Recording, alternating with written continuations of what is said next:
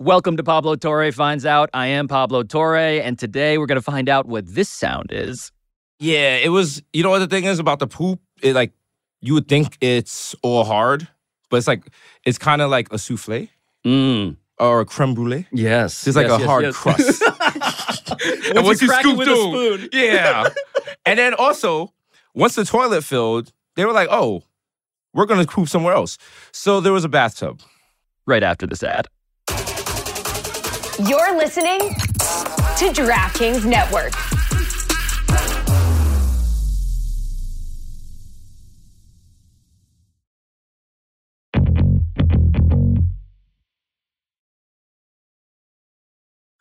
Three, two, one. That's a guy who just hosted The Daily Show. That's a clap. Professional-ass clap. Listen, I've done the clap so many times. I've done the clap. I've given the clap. That's right. And that's why I brought you here today. I have some medical records. Yes. I mean, listen, if you're trying to reach me, please reach my lawyers, Christina Bezdikas. I don't deal with that anymore. I want to explain how it is that I persuaded you, begged, demanded you here. Yes. I saw you in the street. Literally, like I had just landed. I'm just walking, just getting brunch with a friend, and I'm taking a photo because, I'm a thought. And your arms were literally out. My arms are out, and I just see Pablo on the corner, and I'm like, my guy Pablo. And it really felt like a Sex in the City moment, like the whole running into a friend in New York City. But that's something, I was out in LA for a little bit, and being back in New York, like that's something I missed. That idea of just running into people all the time, because even before I was on TV, I'd always run into friends, no matter where I went. The beauty of New York is that I feel magnetically orbiting the people that I love. Yes, it also felt like there was a call sheet earlier in the morning. We went through hair and makeup, and we definitely set the seat up. We both looked We have good. marks. Yeah. I want to paint my perspective on this because my point of view, I was wearing sunglasses. I literally did the thing where I stared at you through my sunglasses, dropped them down on the bridge of my nose, did a double take. It felt like an 80s movie. It felt like an 80s movie. I felt like I was maybe hallucinating you. Yes, and then it's just to run into a main character. That's right. Not one of those NPCs in my life, but somebody who'll be in the main credits. Okay, so I've been waiting to do a couple of things here. Number one, I've been waiting to invoke the Pablo Explains ...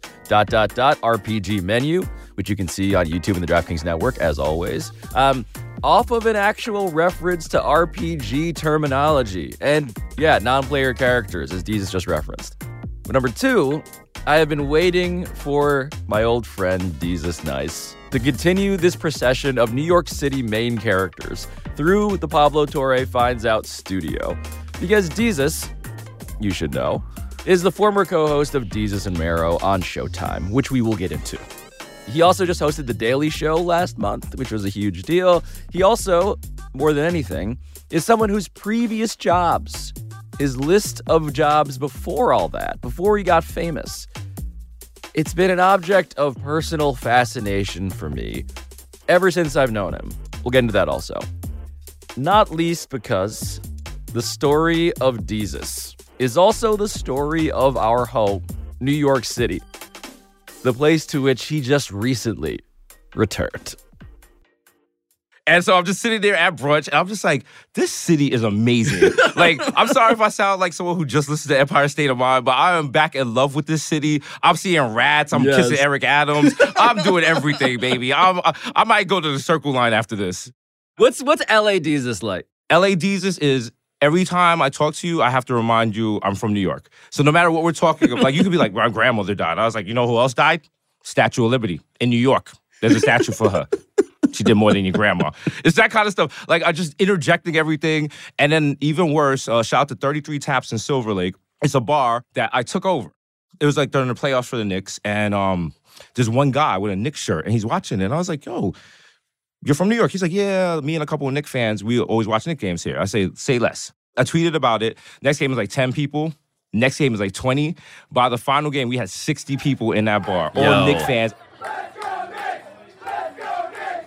You formed a sleeper cell of Knick fans That's right. in Silver Lake? Listen, they had babies. Radicalizing people? They had babies and Knicks jumpers. They had dogs. And everyone was so upset. All the LA people was like, I hate this. New Yorkers are they're coming from everywhere. We're talking about Hoboken and the Metro North and just doing nasty New York stuff. It felt like you were at Madison Square Garden. Like us watching the games, the Knicks didn't win the playoffs, but, it was good to watch them go through the playoffs together. Opting into the misery of being a Knick fan and then exporting that is sociopathic. It's sociopathic, but it's also very New York. It is. It's like, hey, in all of those ways. Self-loathing, but also unabashed. And again, we both know this. Immigrant parent love. Yes. We are furious at our Hard child, love. but we know how to get the best from them. Yes. Yes. It's like harsh love. It's like you have to earn a hug. And that's right. what we're getting with the Knicks. Actually, you know what? We're waiting for them to hug us back. One day, maybe on the deathbed. But you're going to get it. Hopefully. A single tear will roll down Jim Dolan's cheek.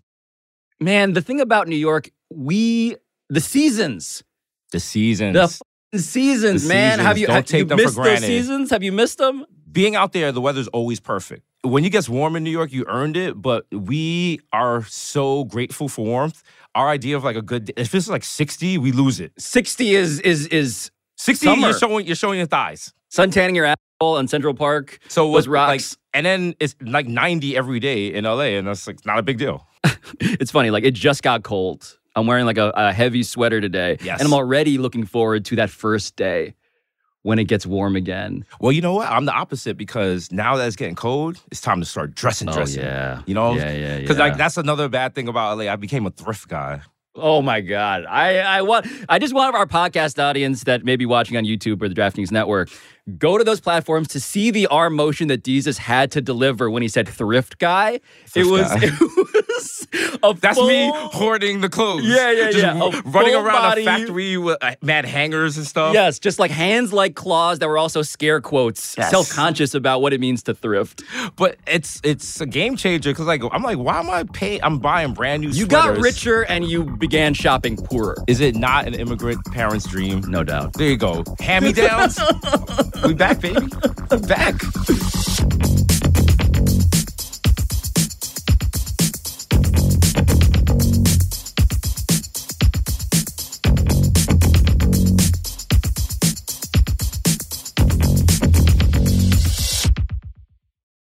Everyone is talking about magnesium. It's all you hear about. But why? What do we know about magnesium? Well, magnesium is the number one mineral that 75% of Americans are deficient in. If you are a woman over 35, magnesium will help you rediscover balance, energy, and vitality. Magnesium supports more than 300 enzymatic reactions in your body, including those involved in hormonal balance.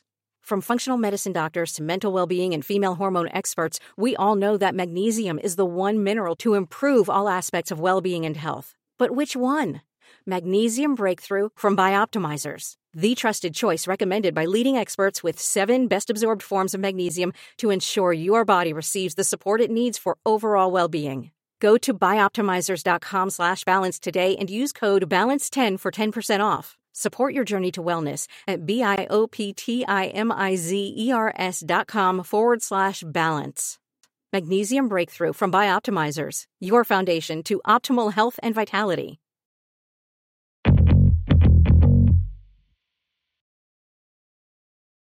I do want to talk about the sliding doors of your life, right? Yeah. And I want to actually let's just start with the fact that I think we've known each other. It's almost 10 years, which is crazy. Yes. But Desus and Mero, of course, I was a guest on your show in 2016. I have a question for you guys. So I'm sure you guys living in New York have, as I have, had both cockroaches show up in your apartment and possibly mice show up in your apartment. Right. I've had both. You guys have had both. What is more difficult to exterminate?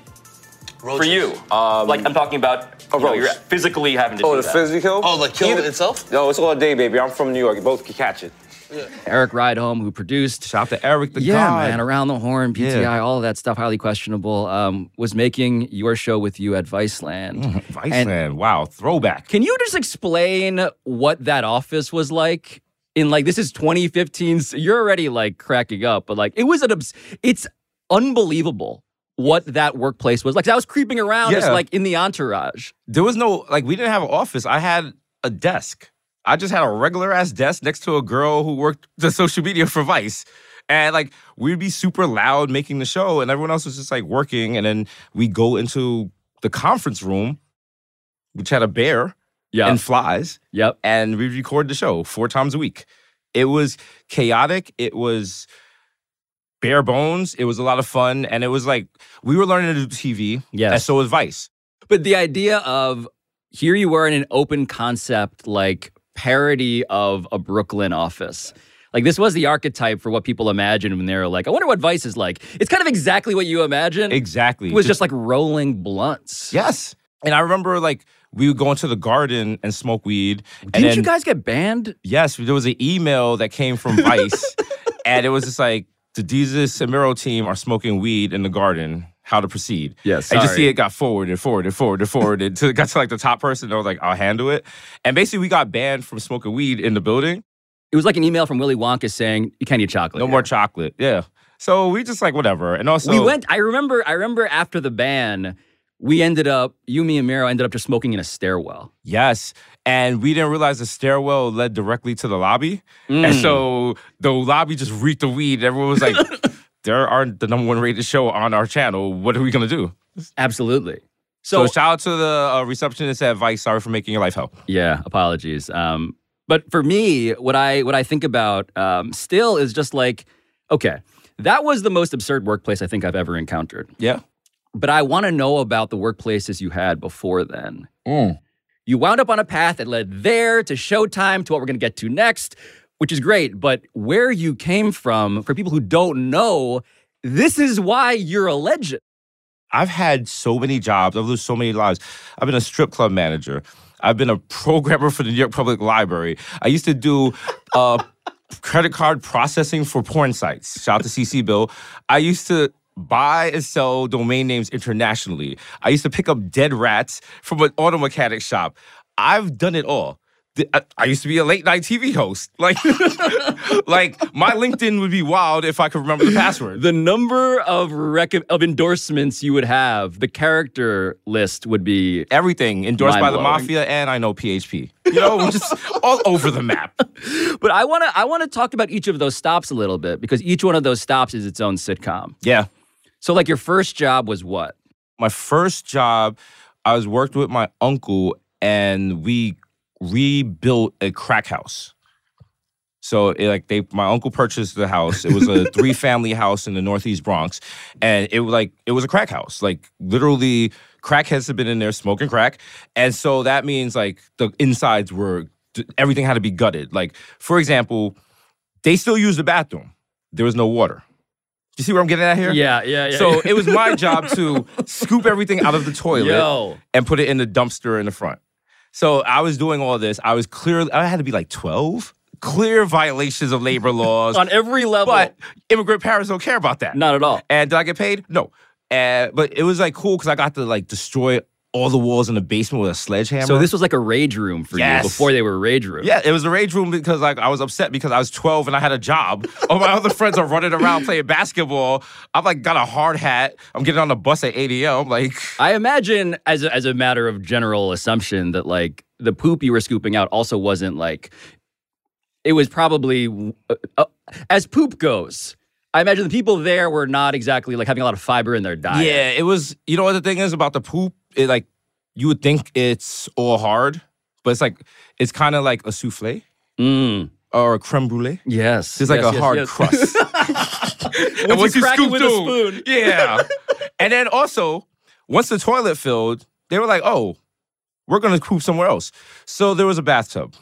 Oh, no. Full of poop. Yeah. So I had the shovel, and you do the, what is it? The Vicks Vapor Rub over your nose. That's and then you put the mask savvy. on and know that. Also, we were listening to CBS FM the whole time. So I'm doing all this to like Frankie Valli. Billy Joel. Ooh-wee. Like, walk like a man, talk. I'm 12. I'm like, go play basketball, please. They're like, no. They're like, go break down those 2x4s over there.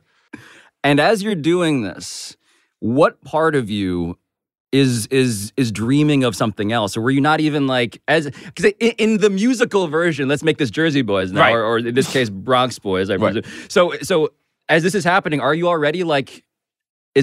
Are you pining for something greater or no? What's your mentality as this is happening at 12? That's one thing about my life. I've always just kind of gone with the flow, which has always led me to a new job. Okay, so what's the next job? Probably the rat thing, picking up the dead rats. So this is rats in New York. Yeah, that was respect the institution. Listen, of rats. You have to respect rats. They have as much rights to exist in New York City as the rest of us. You see a rat and you don't know if he's just going to work. Like, you see the pizza rat videos on Twitter and you're like, oh, that's cute. And it's like, no, respect his privacy. Absolutely. Did you ask for his consent to record this? No. Yeah, where's that release? Listen, shout out to all my WGA rat members. One day longer, one day stronger. Literally putting inflatable rats outside of places that don't respect unions. You know what? Do people do that elsewhere? I don't think so. Because New York, growing up, I was like, why is there a giant inflatable, horrifying rat? Because those people inside don't respect organized labor. Also, is there one company that provides the rat? It's a great question. Because, like, I could go get a rat, too. I could run him out of business. Like, I need a new job, so coming for you, rat guy.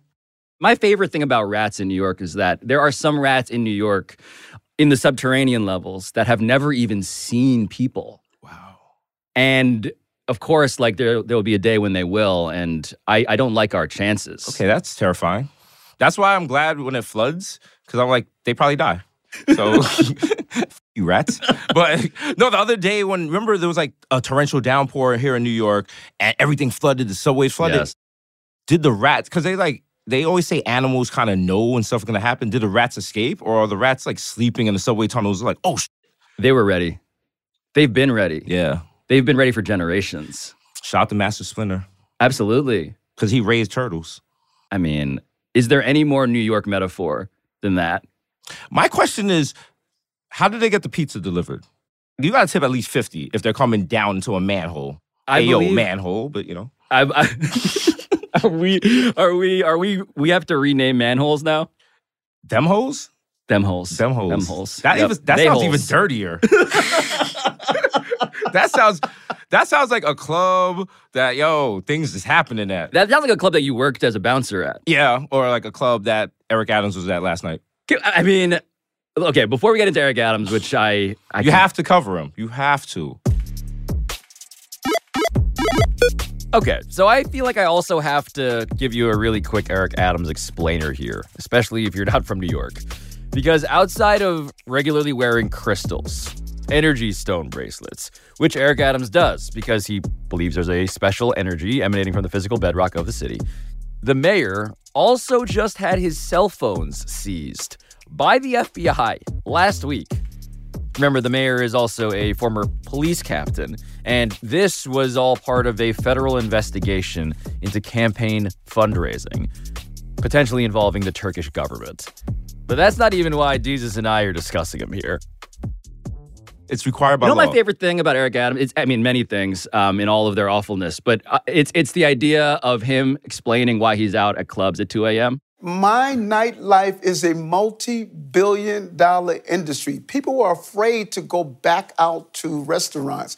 Now they see the mayor going out saying, come back out to our city. The city needs to see their mayor. I love it. And that was my reaction, too. I love it. Like, he's done such like, at this point, we can't win. So we just gotta ride the Maverick and embrace the chaos he is bringing. Everyone that knows me, they know one thing. I hate rats. You know, when we started killing them in Borough Hall, some of the same folks are criticizing us now called me a murderer because I was killing rats. Well, you know what? We're going to kill rats. Like, every day, he just says the most insane stuff. Mm-hmm. And we just got to take it. Like, no one's like, hey, we need to do a wellness check on the mayor. He's just like, it's November. And Movember is something that people do when they don't shave. And because of that, we are going to release orphans into the subways to grab the rats. Rats off to you. And you're just like, at the press conference, everyone's just like, yeah. Okay, that's our mayor. He did have a press conference where he introduced a rat czar. Yes. We've had her under wrap and key. She was like in witness protection because we don't want one of you to crack the story and, start doing background checks, seeing did she get any rat summonses on her block and, has she ever dated an exterminator? We are just really happy today to say that we have found our rat czar and she is focused. They had in front of him, on camera, all of these dead rats. How do you think I felt?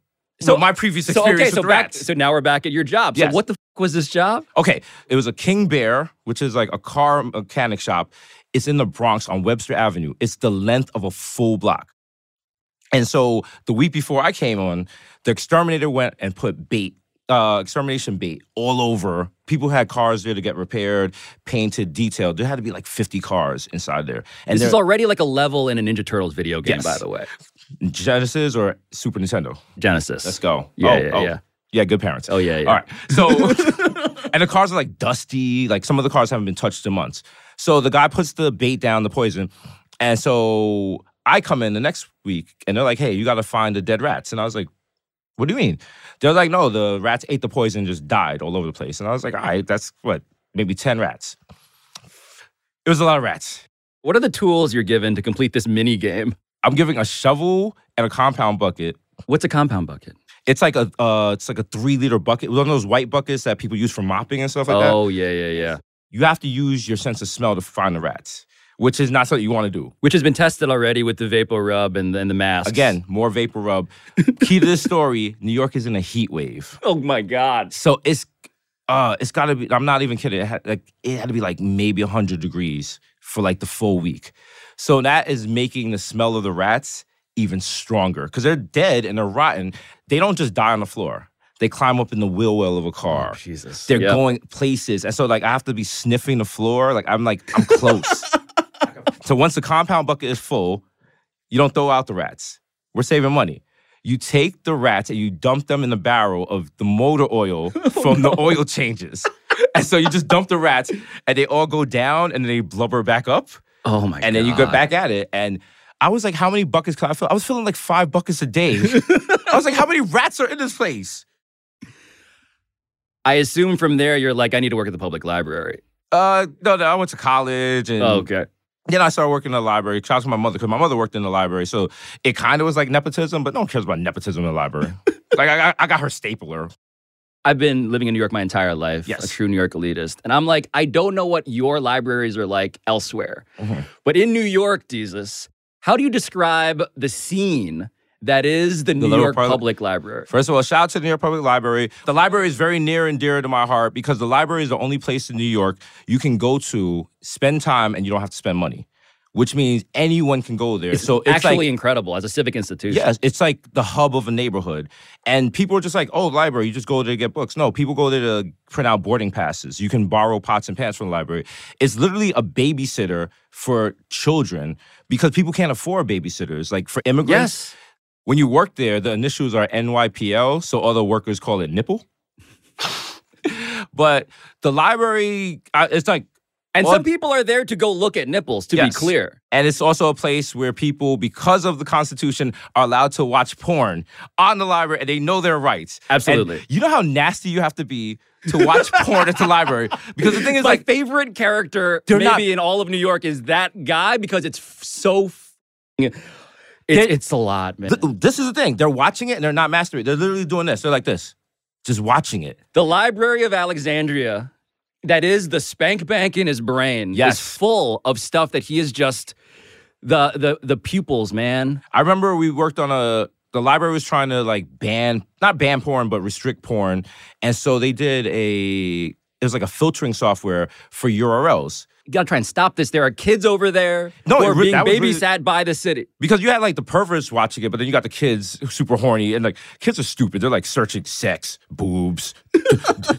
I was like, I'll show you how to look at the real hardcore stuff. That's right. Yeah, throw a plus in between those nouns in that search term. Ooh, a man of knowledge. That's right. But so the library banned explicit terms, but then they had to unban it because breast cancer survivors couldn't go to any resources because breasts were banned.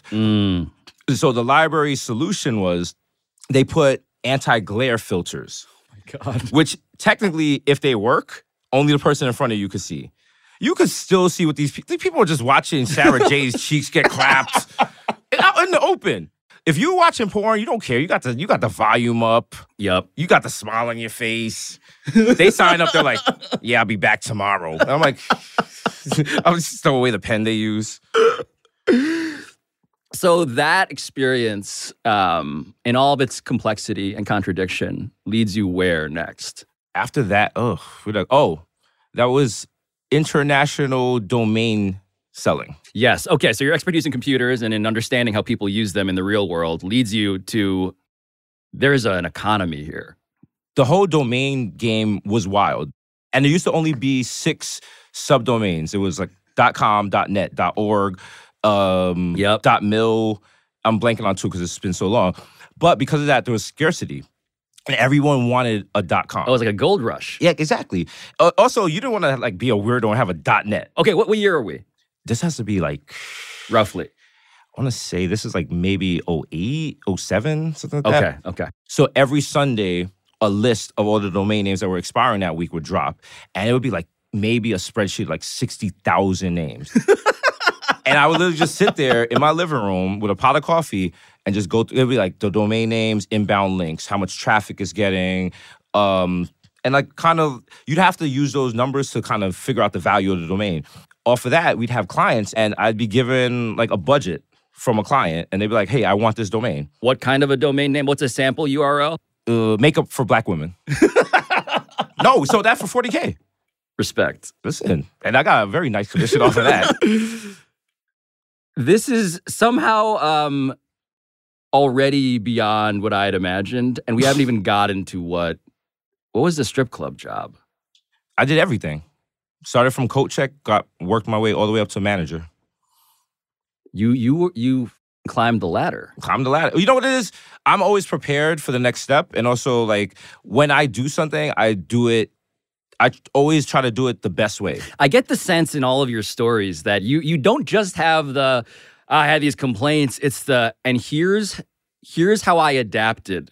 Right. To do the best job that I could. Every time. Like, I remember at the strip club and, like, I had a general meeting with everybody, like all the workers, all the dancers and everything. You called a meeting? Yes, and I was just like, hey, listen, for all of us, this is just a job. But for tonight, this might be a person's only time they go out all night. I was like, every night we have to make this like Disney World. We have to make it magic. So when you go out there, you got to give it your all. You were giving motivational halftime speeches. I was. At this strip club. No, shout out to all my dancers. Like, all of them were just like, they weren't even dancers. Like, those were like my daughters. Like, I was just like protective. They would tell me their like life problems and stuff. And I'd make sure they'd get on time and like protect them from clients and stuff like that. And then also I got the job because the stick that, the velvet rope is on, it was wobbly. And one of the dancers was like, yeah, we need a new velvet rope because it looks terrible. And the guy was like, yeah, we need a new stick. And I was like, a stanchion. And they were like, what? I was like, it's called a stanchion. And they was like, how do you know that? I was like, I just know that. And I worked at the New York Public Library. And they literally go, do you know Microsoft Excel? And I was like, yeah. And they was like, do you want to be manager? And I was like, sure. So that's simple. What's the biggest misconception that people have about, let's say, a New York strip club in specific? In other cities, they can get butt booty naked and show everything. Here in New York, it's not like that. And if you've ever been to a strip club in New York, the dancers are so far away. It's actually sad. You have to like ball the money up and throw it at them like you're Mariano Rivera. Enter Sandman comes on over the loudspeaker.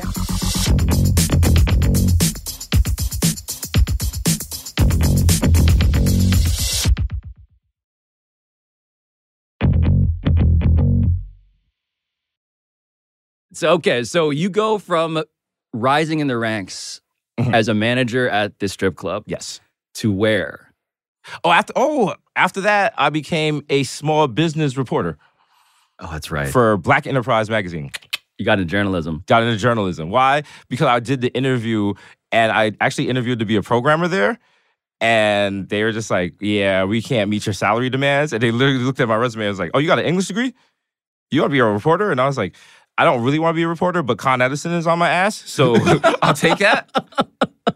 So wait a minute. So at what point? So this is where I should introduce the premise of your brain being a special brain. And I say that in the way of not only do you have a command of the English language, you're incredibly quick. You're as fast and as spontaneously funny as anybody I've ever met. And so when does that actually become part of your goal? I'm going to use this thing that I can do that I've established interpersonally at all of these stops. Mm-hmm. The lot full of abandoned cars and dead rats, the public library, the strip club, all of it. When do you realize, this is actually my calling? Ever since I was a child, my parents were like, no, you've always just been like super funny and witty. And it never really struck me as something special. And then one day, I think it was at Black Enterprise. I remember shout out to my man, Darren Sands, the Sandman. He was like, you're funny. And I was like, okay. I was like, everyone's funny. And he's like, no, you're funny. And also, this is the wildest story. I always tell this to like people I date. It's an honor. When I was in 7th grade, my English teacher, shout out to Leslie Ashold in Lehman High School. She's like, I need to talk to you. She takes me into the student lounge, the teacher's lounge, and she's like, your life is going to be difficult because you're going to be famous. Wow. And I was like, that's a dangerous thing to tell a kid. Not just because you're putting the thought of like, hey, celebrity is in your future, but also like, if you're not, you failed.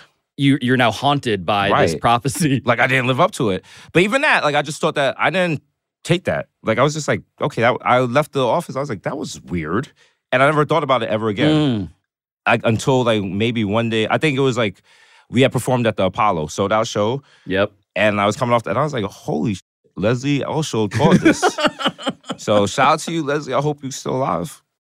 Absolutely. If you're out there, please write into Pablo Torre Finds Out. We have a voicemail line. But yeah, so Darren was like, you're funny. And like, I was doing my tweets because I hated working in the office. That's where I encountered you, of course, is on Twitter. Twitter, of course, all of the hellscape aspects are obvious to everybody now. But when it was good, it was great. I regard you as being one of the reasons why. Truly. Thank you. Like, I am a baby of Twitter. I was on there from like almost day one of Twitter. Yes. The way you used to use Twitter was like, it started as like kind of like a journal to yourself, but then you started tweeting to a general audience. And I remember there were days I was doing like 50 tweets a day. My day at Black Enterprise was literally like, I'd be there for the 9 a.m. meeting, and I'd go to my desk, and I'd go to LinkedIn, I'd go to Indeed, I'd go to Monster, because I was trying to get the fuck out of there. I hated that job. And I'd just tweet about it every day, because it was like, imagine like you have talents, but this is what you have to do to pay the bills, and just the resentment you have.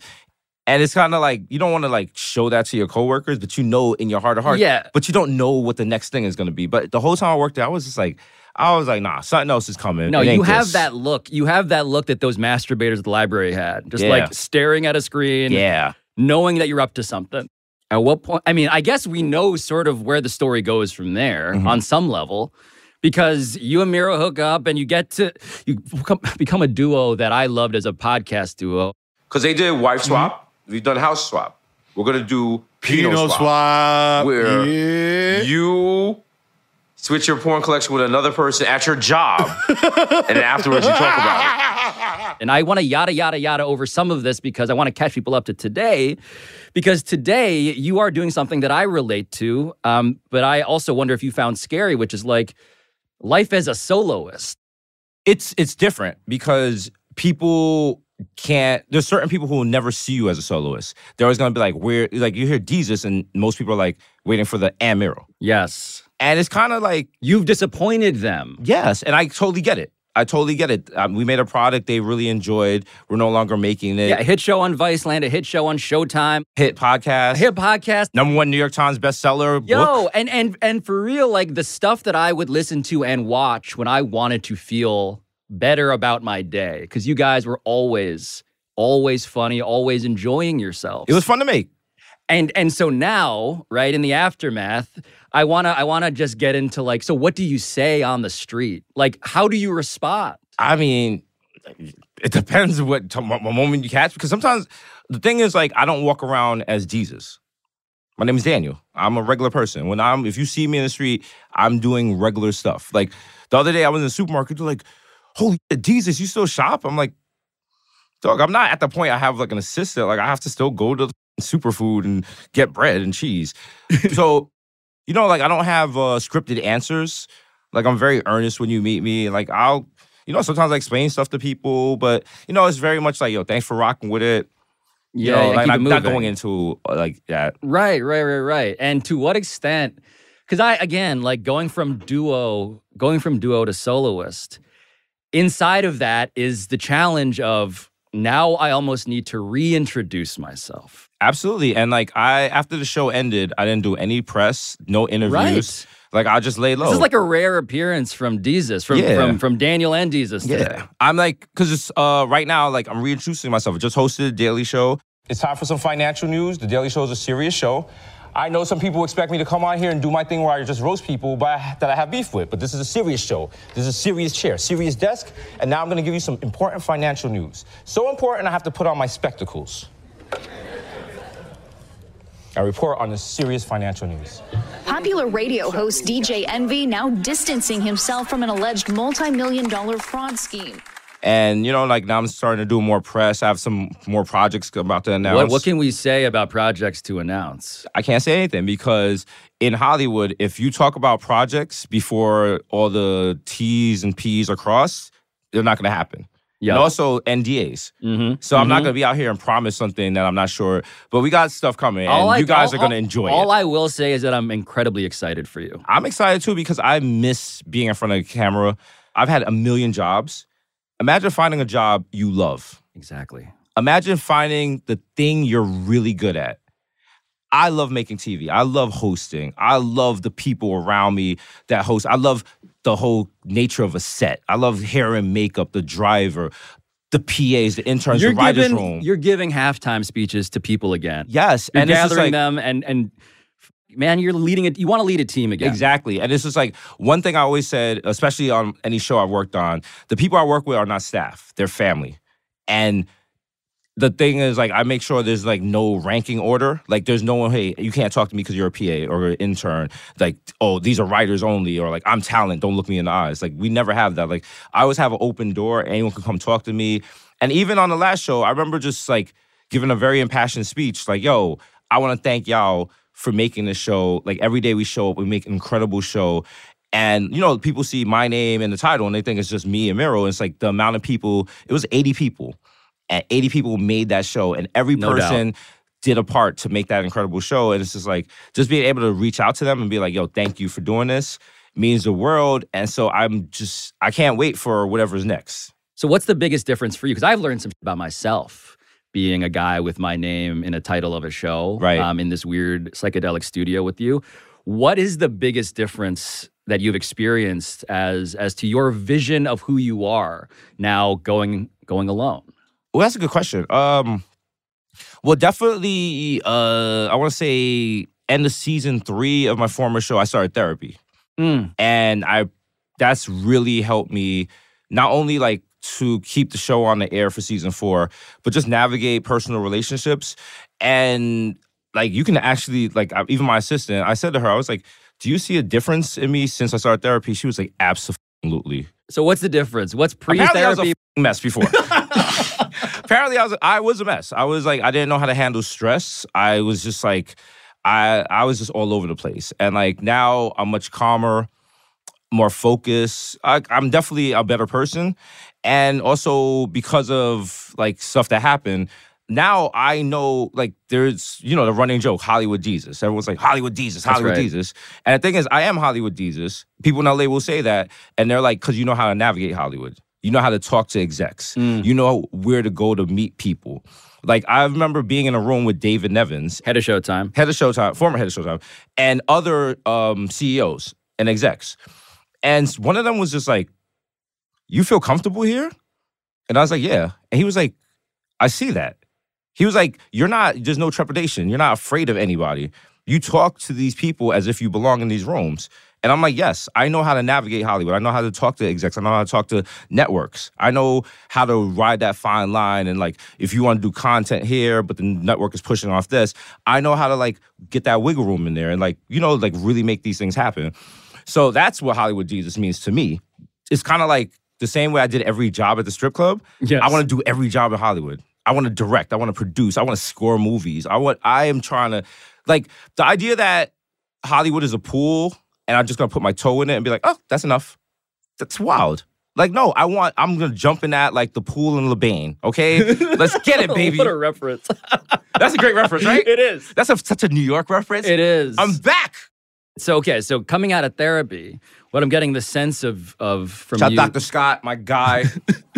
My f***ing guy. Well, explain. Okay, so your experience in therapy, what do you want people to know about what the bigged benefit to you has been? Well, I was afraid to go to therapy for so long because I was just like, what if they find something even I'm not ready for? This is kind of, by the way, my feeling about like having a true like LSD psychedelic experience. Yeah. Which is like, I kind of like the way things are going now, as much as there are problems I want to address. Yeah. What if there's something that happens to me that changes who I am? Exactly. So I was always nervous about that. And then just going to therapy was just like, therapy basically is like, to put it in nerd ways, Please. let's go back to my programming days. Please.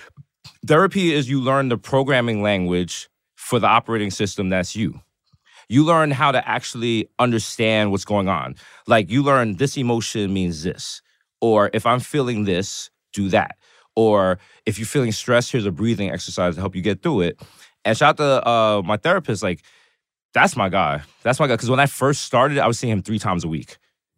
Yo, but it's truly like whenever I would, and again, it's true to how we started this episode, like me talking to you about the joy of seeing you in the street, and just like I've always regarded you as the guy who's having a fun time. Yeah, well, nah, for a long period, it was not that. It was like, you know, it is a sad clown, that kind of thing. Like you're laughing, and everyone around you is laughing, and on the inside, you're just like, what the f is going on? Because, you know, like stuff happens, family stuff happens. I've lost a lot of friends. One of my cousins died of actual COVID. She was a nurse. She died while she was having a baby. So, you know, so dealing with that kind of stuff. And shout out to Dr. Scott again, like just learning how to navigate that and just, you know, being able to handle emotion and actually being happy. And that's the important thing, to actually wake up in the morning. And I used to wake up and be like, I remember it was like a 50 Cent song. It was Shaheem the Rugged Child, real hip hop. And the song was like, damn, I woke up again. And I was like, that's how my life used to be. It used to be like, we gotta do this again. And now I wake up, it's like sunshine and roses, baby. Right. I'm doing Peloton meditations. I'm drinking water with like flaxseed in it. Yep. Bro. Yep. Ionized. Maybe some yoga. Listen, we out here. Shout to DT from Peloton. But I feel you feeling more. Yes. I feel you allowing yourself to feel a spectrum of emotions that I also intuitively regard as fucking scary. It's scary, but it's also, you have to respect how scary it is because it's so great. I just did the Daily Show, and the amount of love that I've gotten from people online.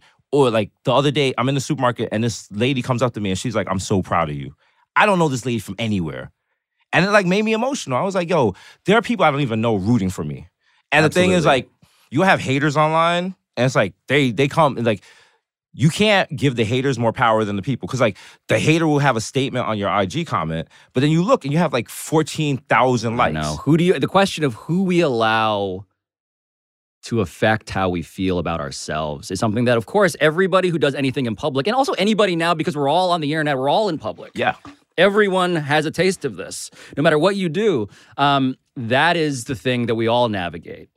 And you having a context for, allowing yourself to be kinder to yourself. Absolutely. You have to do that. And it's like even just like little moments. Like I'm in LA, I'm on my balcony with my dog and my cat. And I'm looking at my cat and I was like, holy shit, I found you in the Bronx in like 2007 under a car covered in motor oil. Now you're in LA on a balcony in a fucking high rise. Yep. And like my cat, this is my flex right here. Do you know the Litter Robot 4? What is that? It's an automated box for your cat. Meet Litter Robot, the revolutionary pet care appliance that eliminates the chore of scooping. What a full circle device for you specifically to own. I am being told in my ear by my unseen production army, shout out to all of them, some of whom have been your former members of your production army. Yes. $700 for those who are interested in purchasing this device. Yeah.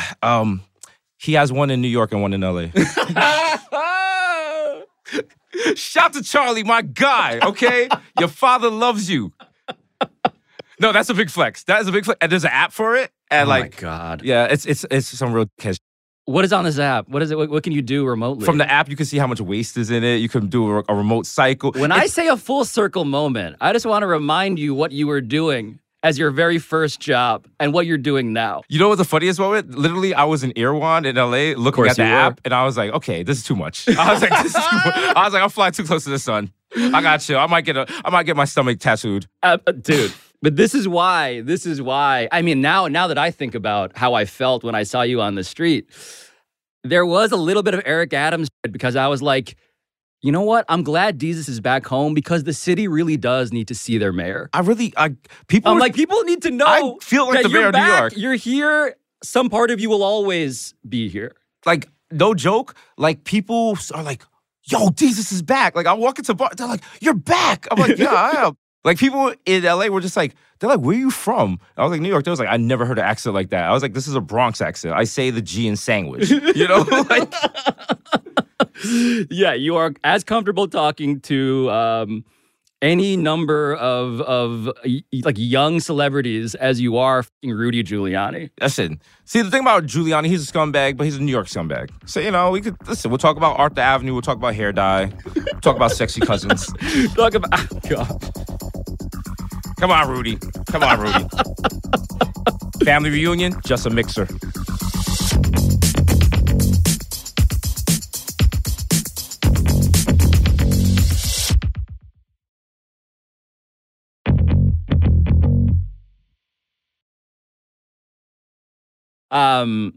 Desus, it is Daniel, I should say. No, I'm still going to Desus. Okay, good. Also, if you see me in the street, don't call me Daniel. I don't know you. That makes me think like, it makes me feel like I'm back in court, and I don't need that. Actually, the other day, I was by the Central Booking in Manhattan, and I was walking by, and I was like, holy shit. I've been in so many different parts of my life. There was a time where I was a juror there. There was a time I was on trial there, and I was just walking by, like, happy. When you walk by Central Booking or court, and you don't have to go to court, it's the best feeling in the world. Because you're just like, hey, I'm chilling. I just love that immediately just puts us in a certain timeline in which this wasn't that long ago. I was falsely arrested, and it was like, that was like right before I got on TV. And it was weird because like, I'm probably working on a movie about this because I thought I was arrested. Like, I remember being in the precinct and they was like, do you know what you're here for? And I was like, probably like disorderly conduct. And they was like, you're here for attempted murder on NYPD officer. And I was like, all right, here we go. And the funniest thing, the whole time I was like... Title screen, smash cut. Yes. Yep. But the whole time, literally in my head, I was like, nope, I'm the main character. I was like, does it end like this? I was like, I'm not going to jail. You see these eyebrows? Bad.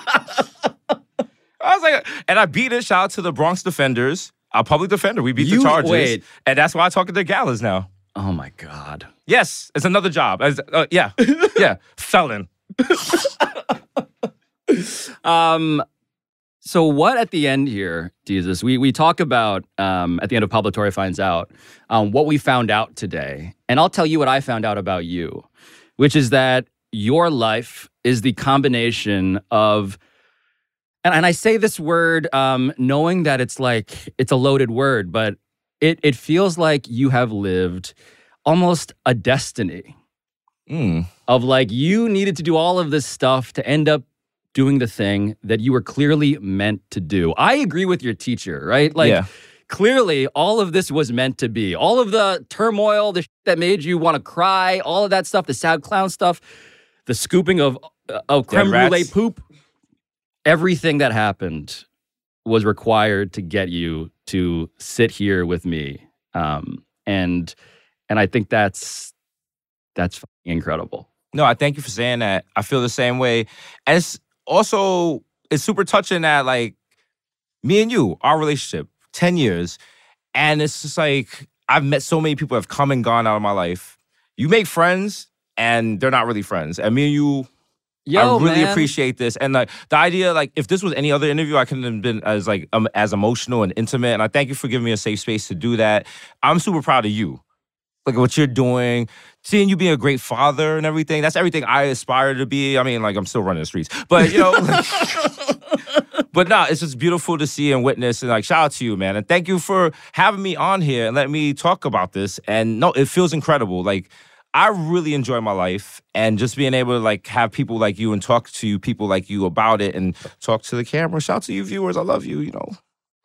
We out here. That was incredible. That was my guy. Thank you, man.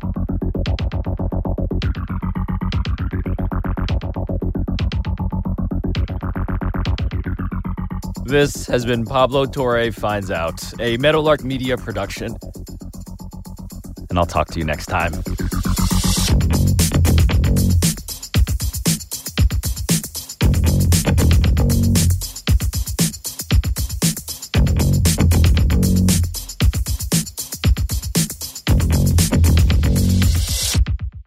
Yo, shout out to Pumps at Bushwick, which I've never been to, but shout out to Greg.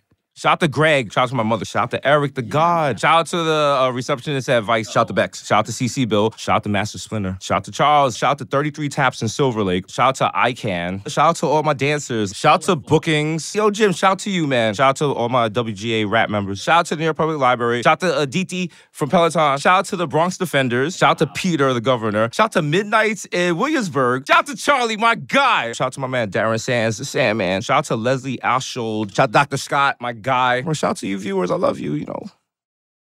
For the ones who work hard to ensure their crew can always go the extra mile, and the ones who get in early so everyone can go home on time, there's Grainger, offering professional-grade supplies backed by product experts so you can quickly and easily find what you need. Plus, you can count on access to a committed team ready to go the extra mile for you. Call, click Grainger.com, or just stop by. Grainger, for the ones who get it done.